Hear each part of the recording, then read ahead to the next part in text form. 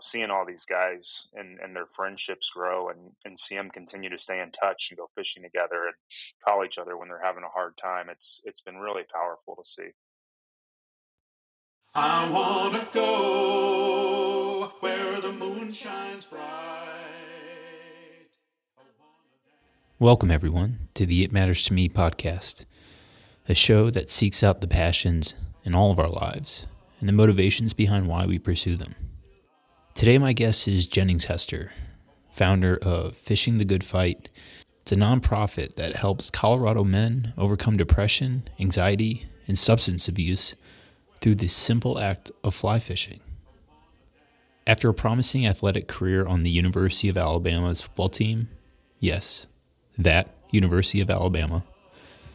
After that career was cut short, Jennings went through an all too familiar period of his life where he suddenly was forced to question who he was, or at least who he thought he was. And like most men his age, he thought he needed to keep that uncertainty and struggle to himself because of the stigmas around masculinity and mental health. But after realizing just how damaging those effects were having on himself and those around him, he decided to seek help. And part of that came after realizing just how positive of an impact being outdoors could have on him. And out of that realization, and coupled with a serendipitous birthday gift, Fishing the Good Fight was born. When I met Jennings probably 2 weeks ago at this point, I could tell from the outset just how authentic he is and how sincerely personal the mission of Fishing the Good Fight is to him. And as I become more and more comfortable talking about my own struggles with depression and loneliness, this conversation couldn't have meant more to me personally. What he and the rest of his board are doing is simply astounding, and I can't encourage you enough to check them out and help support their cause. So, all right. With that over with, let's get to it. Here's my talk with Jennings Hester.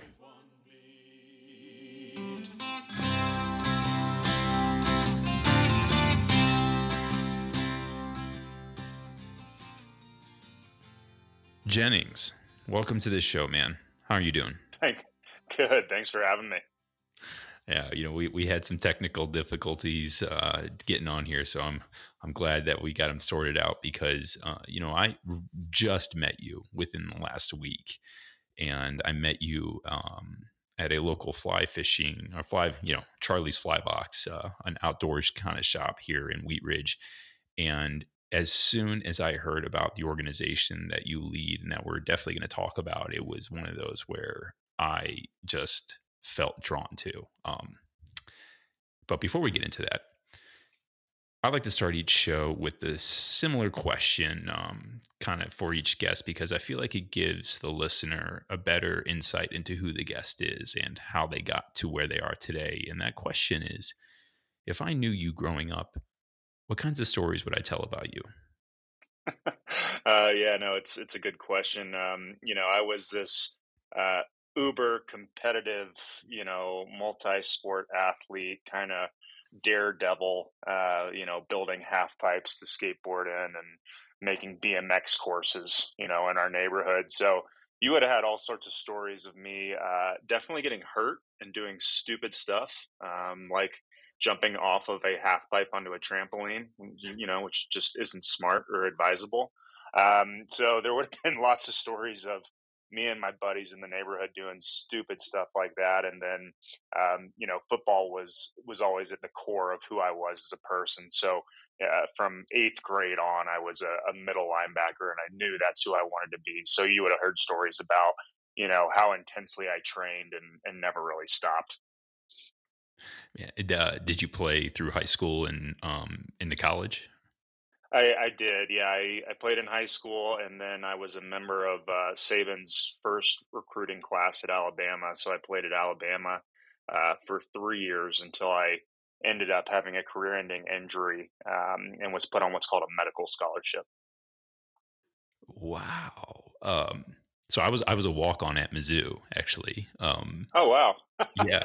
What years were you at Alabama? This is pre-SEC days, and I like to claim, truthfully, that I for me, since we were in the Big 12, and I never lost to an SEC team. And we did play. We played like South Carolina, Arkansas, and Ole Miss and stuff. So, but yeah, I that's my claim to fame. What years were you at Alabama? Yeah.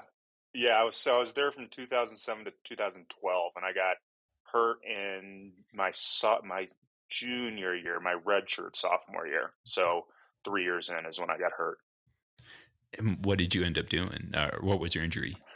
I tore my hamstring quite literally in half, and I tried to rehab, and I saw every specialist you can think of, and I kept tearing it, and then I'd pull the other one, and compensating, and when you're a linebacker in the SEC, you lose. A quarter of a millisecond of speed or size or strength, and you're just not at that level anymore. Man, and especially at something like Alabama, I can't. I honestly, like, it's hard for me to imagine that kind of like competition you were up against at Oh a God, school yeah. like that. Yeah, I mean, it was, it's the who's who, of my teammates. I mean, I was, in my linebacker class alone, I think we had five guys go to the NFL, two first rounders. So, Only you're dealing five. with, yeah, only five. So you're, as an inside backer, you're 6'4", 250, and, you've got to be able to run. And, you lose any of that, like I was saying, and you're not at that level anymore.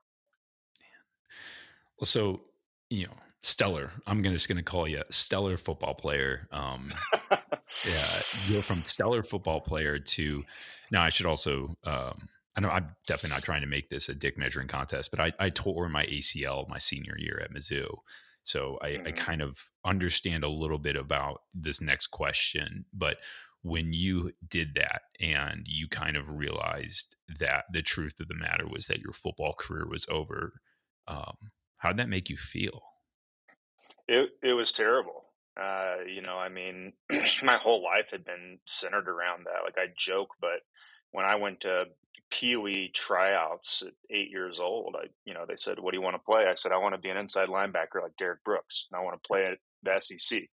And from the time I was, a lot of kids say that, but from the time I was 8 years old, until I was 20, that was my life. That was my identity. That was my community. That was how I, found self worth, was through my stats, and through my what I could bench and what I could run and how many tackles I had. So all of a sudden that's pulled away from you, and you just kind of have this identity crisis where it's like, who am I? And your community is stripped out from underneath you, because you're not in a fraternity, you're not in any clubs, you don't have time for that. You're working a 60-hour week between being a student and an athlete, and so all your friends are your fellow athletes, and once you're not with them 24/7, you just kind of get pushed to the wayside. So you lose your friend group, you lose your community, you lose your purpose. It's just really hard.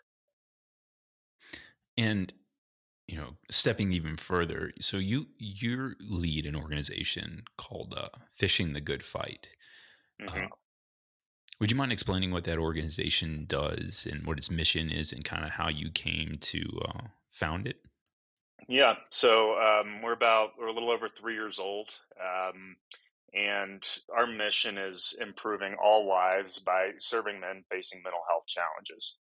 And so it's a very broad statement, but we work with anything from a vet that's struggling with PTSD to your next door neighbor that's going through a divorce and he's drinking too much and he's just having a really hard time. So really the purpose behind the organization was creating programs and resources for guys so that they didn't have to go through what I did. Which I kind of joke that I'm the stereotypical, American male struggling, with a mental illness. And most of us go over a decade, without any diagnosis, without any help. We don't realize we have something that can be treated. We're scared to talk about it, especially as an athlete or as a vet. We're taught our whole lives not to talk about those things, injuries, anything along those lines. So, we wanted to create awareness around it, because I didn't realize I had something that could be treated. And then we wanted to provide resources for guys and programs that, one, created a community of supportive men, that you can rely on. But we also believe very strongly in talk therapy, and we utilize fly fishing as our healthy therapeutic outlet out in nature, as opposed to the outlets that a lot of men utilize to struggle to deal with what they're struggling with, which are usually negative. They're usually violent or substance abuse related or something along those lines. So, that's kind of the idea behind the organization. And we do wellness retreats, and we provide financial assistance for guys for mental health services, and we do men's groups, and we do social activities. Because once you're out of college, or out of the military, like there's just no sense of community, and we kind of underestimated the value of that side of things when we first started. But seeing all these guys and their friendships grow, and see them continue to stay in touch and go fishing together and call each other when they're having a hard time, it's been really powerful to see. I I can definitely speak to that. Like I said, I'm when I first heard about it, it's just like my ears just instantly perked up when I heard, men's mental health issues. And um, I am a veteran myself as well. And kind of going back to the football thing, similar to that, when I was done playing football and when my career in the military was over, was just this utter identity crisis. And even though I know that there are guys that are out there that at the drop of a hat, even though they're halfway around the world, I could call them and they would be there for me. I am, unfortunately, like they're halfway around the world, and Right. they're not people that I'm around every day. So, what was, can you speak to like a specific moment that made you realize that you needed to do this, you needed to start fishing the good fight? Um, for me, I bet, once I got hurt, my depression, anxiety, it all just spiraled and just got worse and worse and worse, and the isolation and not being around, my brothers, it just spiraled for the next, 8 or so years. And finally, my now wife, then girlfriend, and my family just said, we can't be around you anymore. Like, the way you talk about yourself, how negative you are, just your level of depression, like you've got to get help. And so, like most guys, I was basically dragged to get help, and got on medication, and found a therapist I really liked. And that led to the outdoors, is an outlet for me and my recovery. And eventually that led to a fly rod in my hand, and doing that while I'm out camping with my dog. And I knew I needed to move west to have better access to it. So I did. And I started tying flies, and people started asking me if I sold them. And so I was like, no, but maybe there's something good I can do here, and when this started, it was really, we had no idea what we were going to do. It was, we want to do something good. We want to help men, in similar situations. And it started to just, some donations to organizations that we liked that worked with men. Um, but I wouldn't say there was necessarily like this light bulb moment, when we decided to start this. It's kind of a funny story. A buddy from high school that's on my board, we were fishing one day, and we were talking about this and brainstorming and coming up with the name of the organization, and what we would do. And, a month or so later from my birthday, he's a lawyer, and he incorporated us as a 501c3. And he said, all right, you've been talking about it, go do it. And so that's how we started. And we just ran with it from there. That's one hell of a birthday gift. Here's some, here's an LLC. Exactly. Here's an LLC. You're a 501c3. You're in good standing with the state. Now go figure this out.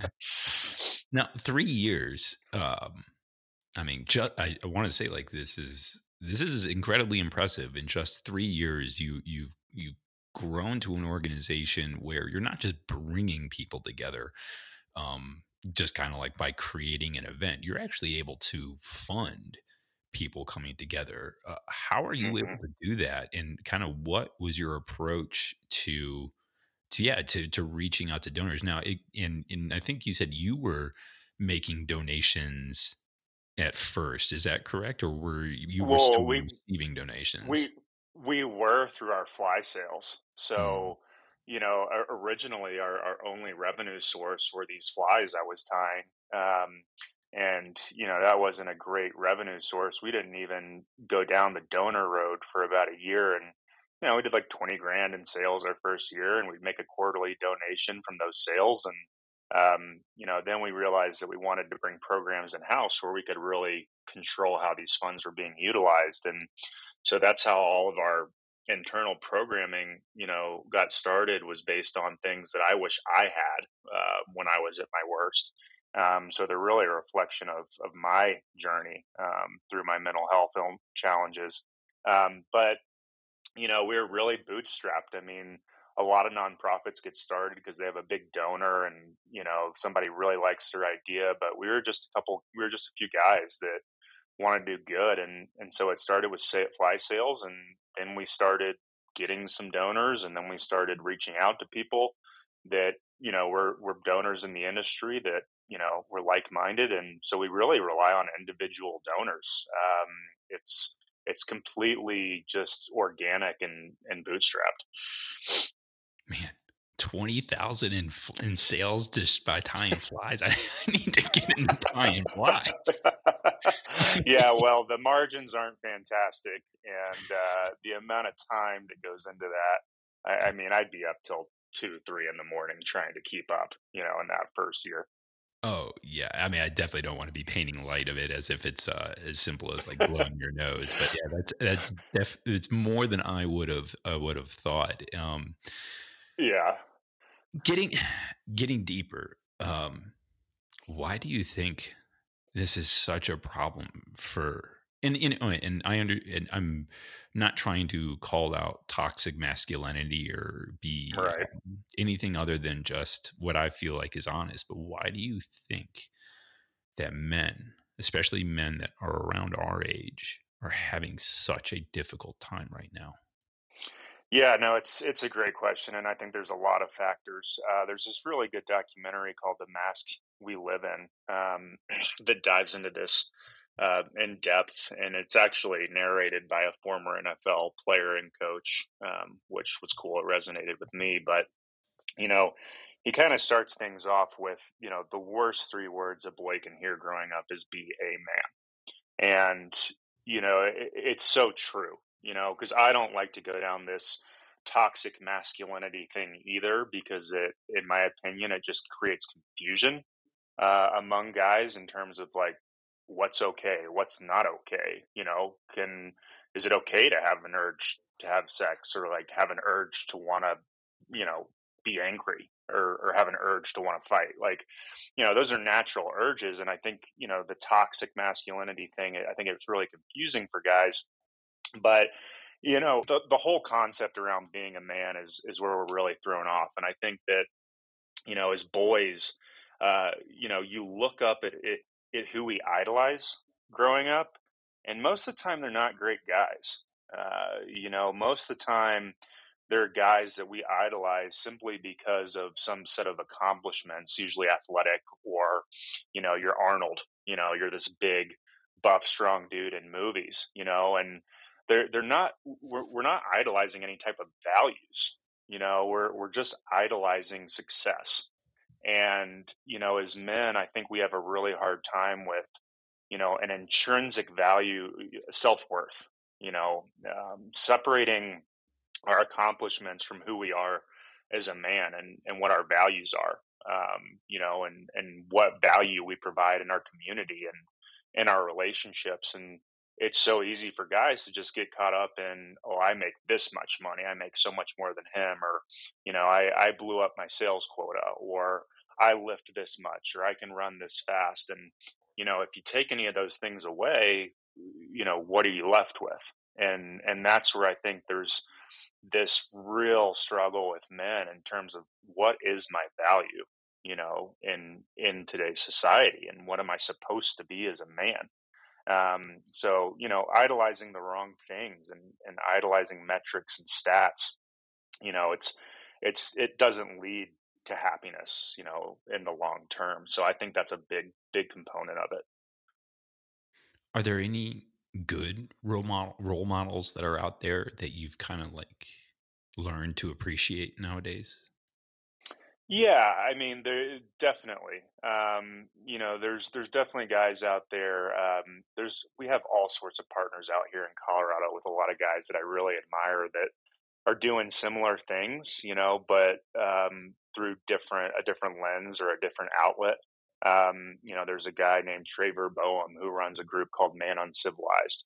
That's kind of all about demystifying the whole toxic masculinity thing and trying to find that balance between our urges as men and recognizing them and realizing they're not bad, but also, he tries to marry that with providing value in your community and being present and what your values are. So what's the right word for it? It's like this spectrum, of like, you got quote unquote toxic masculinity on the far right, and then you've got, let's call it softness, like on the left, and so it's kind of trying to find that middle ground of like, I am a man, I have these urges, I can listen to them or I can not listen to them, but also being a man means understanding my values and what kind of community support I can provide and what value I can provide. So like, he's a great example. It's another guy that runs a group called Revital here in Colorado that does a similar thing as we do, but for first responders. I've met so many guys that I look up to through this organization.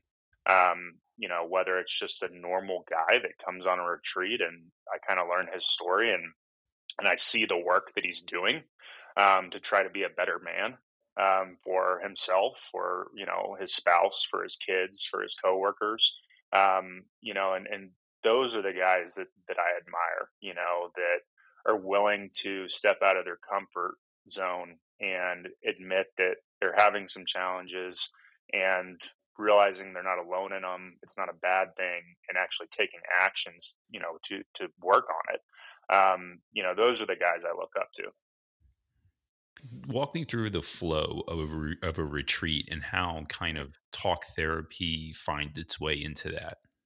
Yeah, yeah. So we go, throughout the state to different private sections of water, and guys show up Friday evening, and so there's 8 quote unquote participants, and they're all paired with a volunteer for the weekend. Then there's a clinician, a licensed therapist to run group, and so we kick the weekend off. Everybody checks in and just kind of some small talk, but we get down to our intro meeting, and you've got 25 guys sitting around together, and I always kick it off telling my story and just showing the guys that it's okay to talk about this, and I'm willing to talk about this, and this is how this weekend's going to be. Like, everyone's going to be talking about this because most of our volunteers were participants. Most of them have been through the program, almost every single one of them. So we kick things off, going around the room and talking about why we're here. Like, what do we want to work on? What are we struggling with? What's our fishing experience like? Because we get everything, from someone who's never touched a rod to guides. So we kind of set that tone, right off the bat on Friday night, that this is a safe setting. What's said here stays here. We're gonna be vulnerable. We're gonna have some hard discussion. There's gonna be tears. There's gonna be hugs, and so we have dinner that night, and first thing Saturday morning, we drive out to the river, and our therapist leads group session with the guys. And each session kind of has a different theme to it, but they go into group.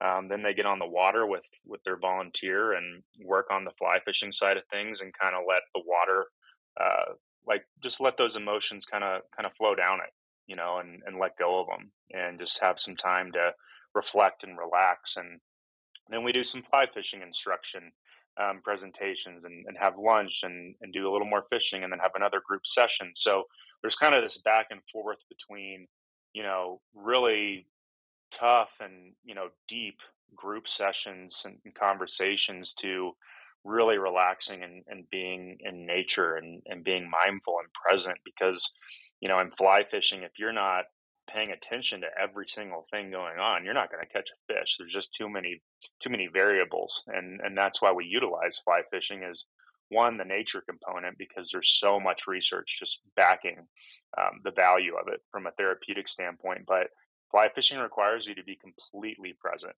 and if you're not going to catch anything. So it's a great way for the guys to go through these sessions and uncover some deep stuff that they may have been holding on to for a long time, and then just relax, and hear the sound of the water.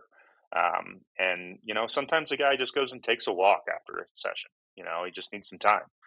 Sometimes a guy wants his volunteer, his guy, quote unquote guide, you know, walking them through every single step of the process. It's just different for every single guy, but that's kind of the flow of it is kind of that back and forth between, fishing and, some group work.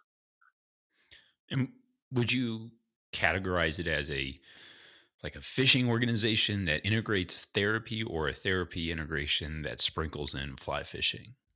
We're a mental health organization that leverages fly fishing, as an outlet. So we're definitely a mental health organization first and foremost, but everything that we do does incorporate fly fishing just because of the benefits of it.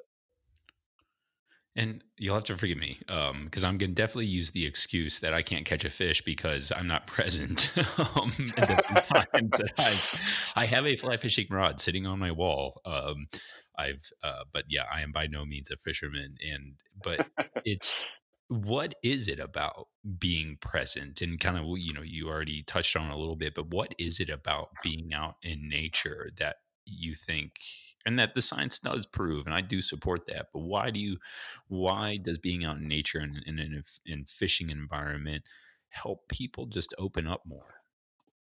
Yeah, it's a great icebreaker, right? It's like everybody, most guys like fishing, whether that's traditional fishing, fly fishing, whatever. So it's a nice little icebreaker. Like, hey, maybe I can dangle my foot in the water and like see if I'm comfortable with this. And I've wanted to learn to fly fish, so you know, let's try it. But in terms of the fishing itself, we go into pretty big detail in terms of the 30 different variables that affect fly fishing. Because we're trying to imitate bugs in the water and their different stages, and fish are smart and they know when a bug looks like it's moving naturally, or if it's the right size, or if it's the right color, if it's deep enough in the water. So there's just all these variables, starting with your cast to the amount of weight you have on, to the depth you're fishing, to the stage of a fly that you're fishing, to what the fish are doing and how they're behaving to tell you what they're eating underneath the water. So there's just it's this big puzzle piece, that requires just complete attention. And, it requires you to drop the everyday stressors of life, because once again, if you're thinking about those things, you're not going to catch a fish. And sometimes those things will creep in and we get distracted, and then the water brings us back. um, and on the science side of things, there is so much research out there. It's pretty incredible in terms of all the different senses, sight, vision, smell, hearing, and their impact on your brain, and just how big of an impact nature has in a positive way. Just getting away from hearing an airplane over your head and hearing traffic. Those little things really cause disruptions, in our brain. And so when we're out there on the water, all that stuff's gone, all those distractions are gone, all those stressors are gone. So, that's the only thing to focus on. That's so true. I broke my ankle last year, and there's no better way to phrase this period of the last like couple of months of 2022. It was just a kick in the dick. um, Broke my ankle, got COVID. I had evaded COVID for the entire pandemic up until the summer of last year. It's Um, impressive. It was, I had a good streak, but it, got COVID, then broke my ankle, pretty severely. Had to have surgery on it. Then my girlfriend and I broke up, and and it was a very serious relationship. And then about like a month after that, I was in the hospital again overnight with a little bit of a scare, and it just was like I when I had cancer. I used this like anecdote that when shit just kept rolling downhill, when I thought I'd hit rock bottom, God simply handed me a shovel and said, "Keep fucking digging." And Yeah. that's what that last year felt like. And so, but what I'm getting at is that for a couple months, I could not go outside. I mean, I could go run errands, but I literally could not go for a hike. I couldn't be outdoors.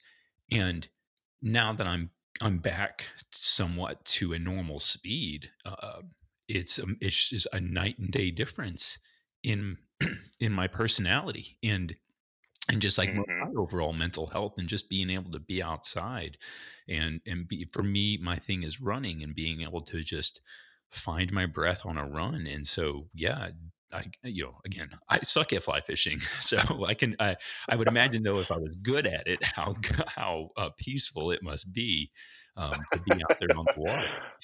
Instead of just getting tangled every single cast and getting pissed off.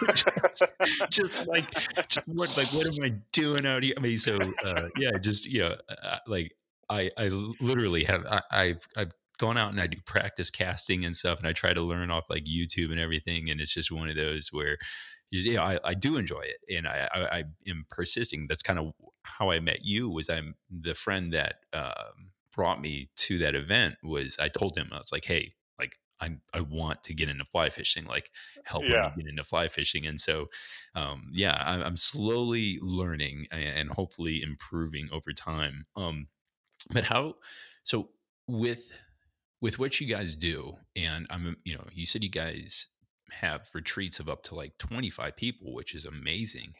Hmm. How do you prevent people getting into that mentality of like, oh, well, he just caught, such and such big fish, now I Right. got to catch a bigger fish kind of thing. Yeah, it's a good question. One of the first things that our clinician does is really kind of setting expectations for the weekend, and it's always up to the guys, and it's different with every group, but something that always comes up is no dick measuring. Like it's always on the board, of expectations, in terms of how you're gonna treat each other for the weekend. So whether that's dick measuring in terms of, well, my trauma was worse than yours, or well, my trauma is not nearly as bad as his, like I shouldn't be doing this bad, or it's fishing, because as I was saying earlier, we deal with everything from guys that have never touched a rod to guys that guide every other day of the year, so the talent level from a fishing perspective is all over the board. And as we're teaching our fly fishing sessions throughout the weekend, the whole message around it is that fly fishing is a never ending learning curve. You're always learning. Like you can talk to the best guides in the world that have been doing this for 50 years. And they're like, yeah, I learned something new every time I'm on the water. So we just really harp on the process of it, in terms of, hey, today, if you're brand new, like let's just get this cast down. Let's not worry about the fish. Like let's get this cast down. And then next session, like, hey, now we're going to work on this rig a little bit, and understanding why we're setting it up this way, and why we're tying certain things on, and why we're putting weight here versus there. And, so we really emphasize the learning side of things and the journey of fly fishing. And it's really the beautiful part of it is this journey. It's this blend of art and science. All of us are super big, bug geeks, total nerds. Like I could sit with you for 5 hours and talk about every species of bug, there is in Colorado, and every single stage of that bug, just like a butterfly, hatching. Um, so we really just harp on the process and the learning curve of it, and just getting better at one thing at a time. And I think that helps to, you know not have guys feel like, oh, I'm not as good as him. Like I've only caught this smaller fish. It's like, no, you're working on something. At the end of that hour, or those 2 hours with your guide, like you got better at this. And that's all we're focused on. It's just improvement. Yeah, and I'd be hard pressed to believe that people are showing up at something like this with any intention whatsoever to do anything other than just to be a better person, and not going into it with like a mentality of like, I got to catch the biggest fish, or something. Correct. Do something Correct. like that. Like, I like to go back to one of our first retreats. We had a vet. This guy's 6'8". He did 8 tours, behind enemy lines and search and rescue, and just this total badass. Big bearded guy. That still works, very closely with the Pentagon. And it's just, if you saw him, you'd be like, this guy's going to beat the shit out of me. Like if I say anything wrong to this guy, like it's not going to go well. And he had kind of like you, he had a rod, like he'd always wanted to get into it. And he got out there during that first session and hooked into some fish, didn't catch any. And then the second session he was getting better and his drifts were better, and everything was just getting a little bit better. And he landed his first fish. And I look over and I see this 6'8", 275-pound man squeezing one of my board members to death, just over how happy he was that this little 3-inch fish, that he'd finally landed one of these. And like, that just summed it up. It was like, they don't care. Like, and I'll have guys that, get to the last session of fishing. They're like, I'm good, man. They're like, I just want to chill. So, it's just, there's just not any competition. And what's it like for, I don't want to ask too private of a question, but for guys that go through, can you kind of like, what do they say about it after a session? And maybe more like, is there someone out there who you can say had like a legitimate breakthrough during a retreat, and kind of what was that like?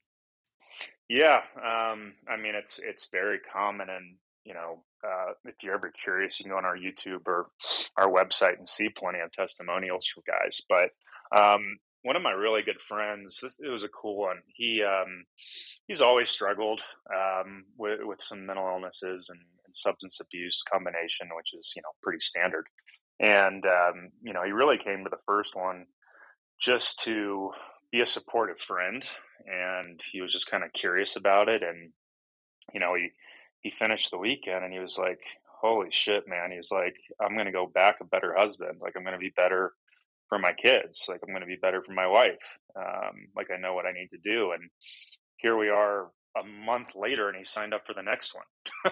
And he's back again. And he's like, I took away a lot from the first one. He's like, now I need to really create my action plan and like follow through with all this stuff. And just seeing guys like that just completely break down by the end of it, and just the weight a lot of these guys have been holding can be 30 years old, that's just never come out. And so seeing them, go from being a little bit hesitant and a little bit unsure of what they're getting into, and starting with a stern handshake with everybody, and seeing everybody hug and get everybody's number at the end of the retreat, and seeing these guys stay in touch, and seeing on social media that like, oh, 5 of the guys from the last retreat are out on a fishing trip together. Like it's so cool to see these guys, one, like really take action steps to improve, and be a better guy, but seeing them stay involved. And, we pretty much don't have anyone that does one thing and they're out.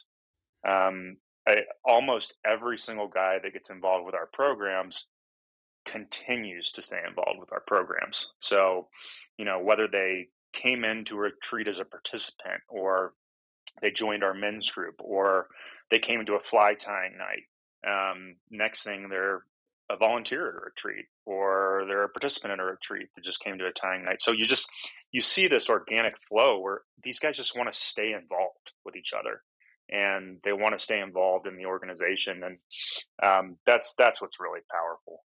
what kind of like age range do y'all deal with? Is as wide as any, as young as 18 to as old as 70, or is it kind of concentrated into a certain demographic? I would say that on average, it's your working class male, the 30 to 50 years old. But we work with everything from we've had multiple guys in high school, to 65-year-olds. So it's we don't it's we're intentionally open to everyone because there's a lot of groups out there that maybe they only work with vets or they only work with this age group. We try to leave it open to a really broad group of guys. And is there anything that is kind of like a no-go zone when when you're kind of on a retreat? Like, first thing that comes to mind is like politics. Do you kind of just establish like, hey, we're gonna Yeah. talk about everything and anything except politics? Yeah, we stay away from politics. We stay away from religion. Any of those kind of areas because it has nothing to do with what we're doing. You know, mental health has nothing to do with your political views, your religious views. It just doesn't. So we stay away from those things. Pretty intentionally, and it never really comes up. Because guys are focused on improving. Like they're just focused on enjoying the weekend, the experience, and making those connections and leaving a better version of themselves. That's the goal of everyone there, which is it's cool to see that like-minded group of men get together. And you spoke a little to this before, I've been trying to find a good way to ask this question, but you mentioned values. What are the values that I think you're that fishing the good fight is trying to impart on people, or is that even like a part of the process where you have these values that you want men to walk away with, or is it just something where guys just find on their own what they should value in life? No, I mean, no, we absolutely have our values as an organization, and I think that kind of organically they get passed along to these guys. But curiosity. We want to be curious. We want to try new things. We want to play around and see what works, what doesn't work. Empathy, vulnerability, um, being welcoming, and non-judgmental. Those are the kind of values we want to impart with men. Um, you know, providing this isn't necessarily a value, but providing a certain level of confidence is big. Whether that's fly fishing or related, to your mental health and how you manage your relationships. Um, but at the end of the day, our whole focus and our whole goal is to be a catalyst for change for these guys.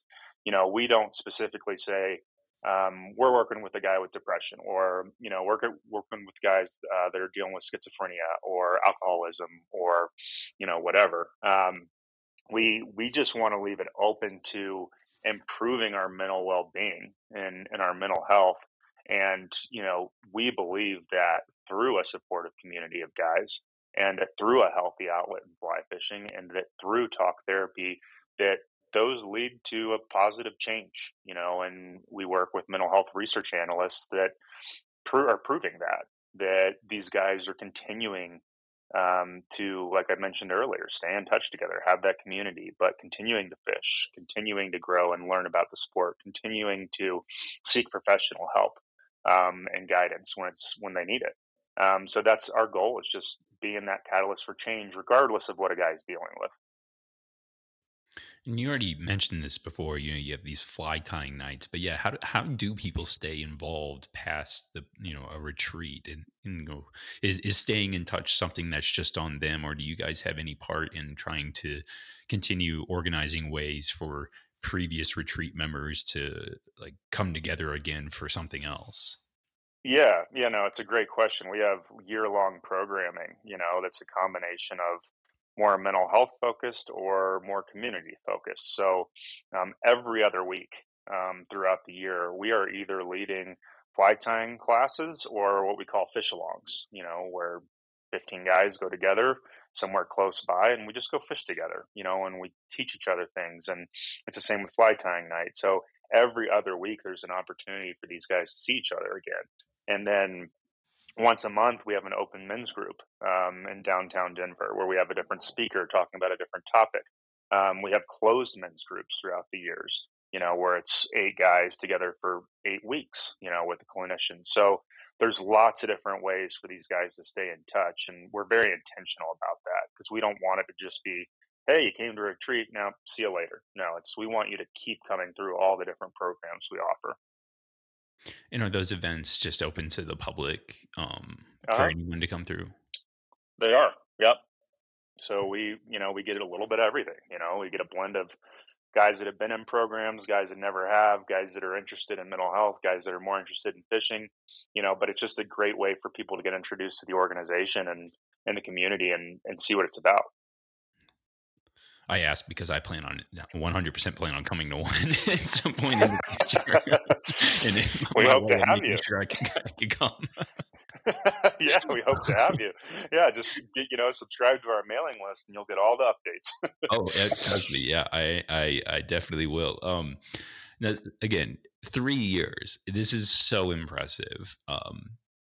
If in 3 I years from now we're appreciate it. talking again, where would you like to have seen the organization grow?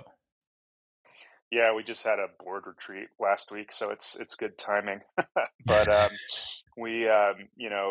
this year we're hoping to have chapters in every region of the country. So we want to make it more accessible because we had guys fly in from almost 15 states this past year to attend some of our programs, and that's just not feasible for a lot of guys, even with the financial assistance we provide. So we want to have a northeast, a northwest, southeast, southwest, central, regional hub across the country to make the programs easier to attend. And then, we get 3 or so years down the line, we're hoping to have a presence in about every other state in the country, so that, really getting to any of our programs is never a barrier for guys. And, long term, we look 5 years down the road or so, and we want every guy in this country to be aware of the program. Like, it may not be the best fit for them, but at least to know that it's there, and it is a resource, and it is an option. So expanding our footprint, throughout the country, it's just going to help us reach more men, and that's the goal is just reaching more men and making it more accessible. Yeah. And do you ever see yourself expanding? I mean, it would kind of clash with the name of the organization, but do you ever see yourself expanding into things that are other than fishing? Like becoming like having a chapter of hunting the good fight, or anything else? Yeah, no, I kind of joke all the time, but I'm dead serious. In terms of the model that I was explaining, kind of those 3 prongs to our model. You can insert so many different things like hunting into that fly fishing, part of the triangle. So, you can insert rafting, mountain biking, hunting, hiking. For us, the important piece of it is it's in nature, and you're away from, the everyday stressors and grind. But yeah, I hope that other organizations copy what we're doing, and implement the same model, but with different activities. Because yeah, there's going to be some guys where fishing is just not what it's not what they want to do. They may be more of the adrenaline guy, that wants to mountain bike or rock climb or whatever that may be, or ski. So we want to see other people copy it, and just follow in our footsteps. And the more options there are for guys, the better. I say this half jokingly, but probably more on the serious side. If there's ever an opportunity to kind of lead a running the good fight, like I said, running is my thing. Right. I've said before, running gives me the confidence to be who I am, and I very much have my own therapy sessions with friends while we're running. And so, yeah, if there's ever a chance to help lead running the good fight, you let me know, because I would jump at that Absolutely. chance. Absolutely. Hey, maybe you can just go ahead and start an LLC tomorrow and We're not going to sue you. They're the You're not going to give trademark's me on a. fishing the good fight.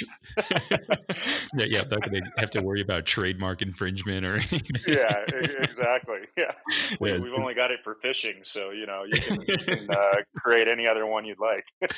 well, yeah, no, if I have your blessing, then maybe I just will, because again, it's crazy how I you know just this morning it was like 16 degrees, and I was running around Sloan's Lake with a group of people that I've never met before, and it was only like an hour of running, but it just was complete stranger. Maybe it's more just my personality. I have a tendency to probably overshare sometimes, and so, but there is just something about physical activity, if not even out in nature, that just makes, I know, me and definitely people that uh, I have in my life, makes us just more open to kind of just talking about the things that we're struggling with. And so, if that opportunity is out there for running the good fight, I'm like I said, I'm going to take it.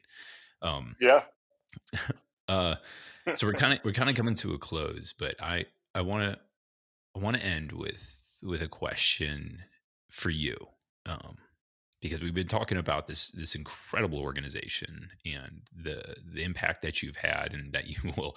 I I'm gonna be really surprised if in a couple years you guys aren't a national organization.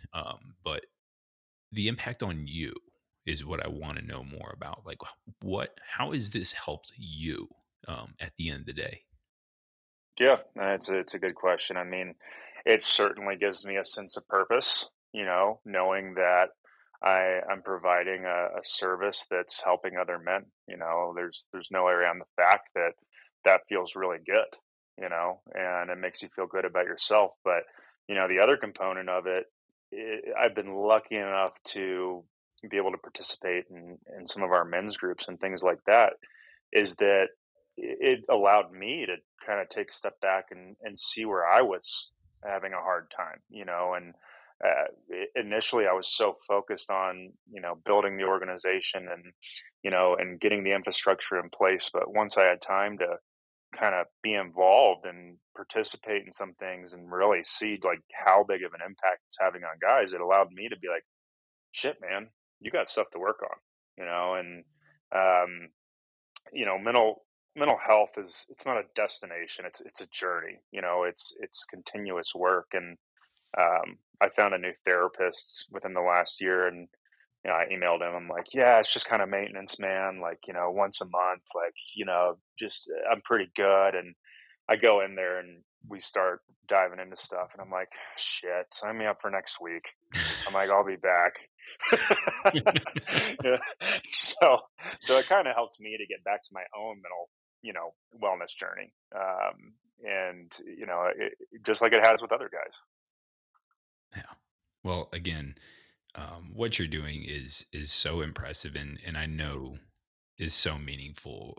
Speaking it from someone who hasn't participated yet, but from someone who honestly, I struggle with my own mental health, and I, from the outside looking in, I'm very aware of the fact that I'm a 36-year-old white male who has a full-time job and a roof over his head, and all the trimmings, but I do still struggle. And um, something like Well, what yeah. Fishing the Good Fight and what you guys are doing, I can completely understand and resonate with, and I do plan on coming, because it just is. It sounds like such a beautiful opportunity to meet some other incredible people such as yourself. But Well, yeah, gentlemen, we'd love to have you, and I just want to, like, just to kind of, based off what you just said, it's a great point, and it's the point that most of the times, and a lot of the times, it's the guys that look like they're doing the best that are actually doing the worst. yeah, They may seem the most successful. Look at me. I was, an SEC linebacker, but inside I was absolutely terrible. So, I think it's a good, kind of a good ending note. It's just, like Robin Williams once said, be nice. You don't know what shit guys are going through. There's everyone's dealing with something silently that we know nothing about. So, I think it's just a good point that you brought up, that just because things look good on the outside, it has nothing to do with what's going on internally. It's so simple, but yet it's so true. Jennings, how would you like to direct people to either get in touch with you or learn more about Fishing the Good Fight? Yeah. So you can go to our website, fishingthegoodfight.org. It's got all the information on our different programs. You can sign up for our newsletter to get updates on all of our upcoming events throughout the year. We're on social media. We have a big Instagram presence. We're on Facebook. So follow us, interact with us, engage with us, ask us questions. If you need financial assistance, don't hesitate to reach out. That's available for every single program that we offer. In fact, about 50% of all of our programming is donated money, from donors for guys that can't afford it. So don't ever think that, financials is a barrier.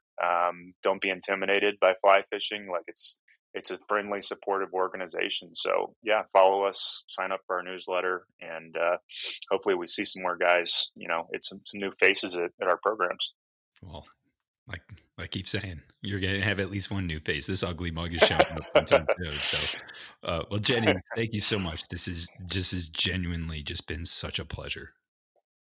No, I really appreciate you letting us share about what we do, and hopefully this reaches if it just reaches one guy, that is having a hard time and gets involved with us, then it was well worth our time.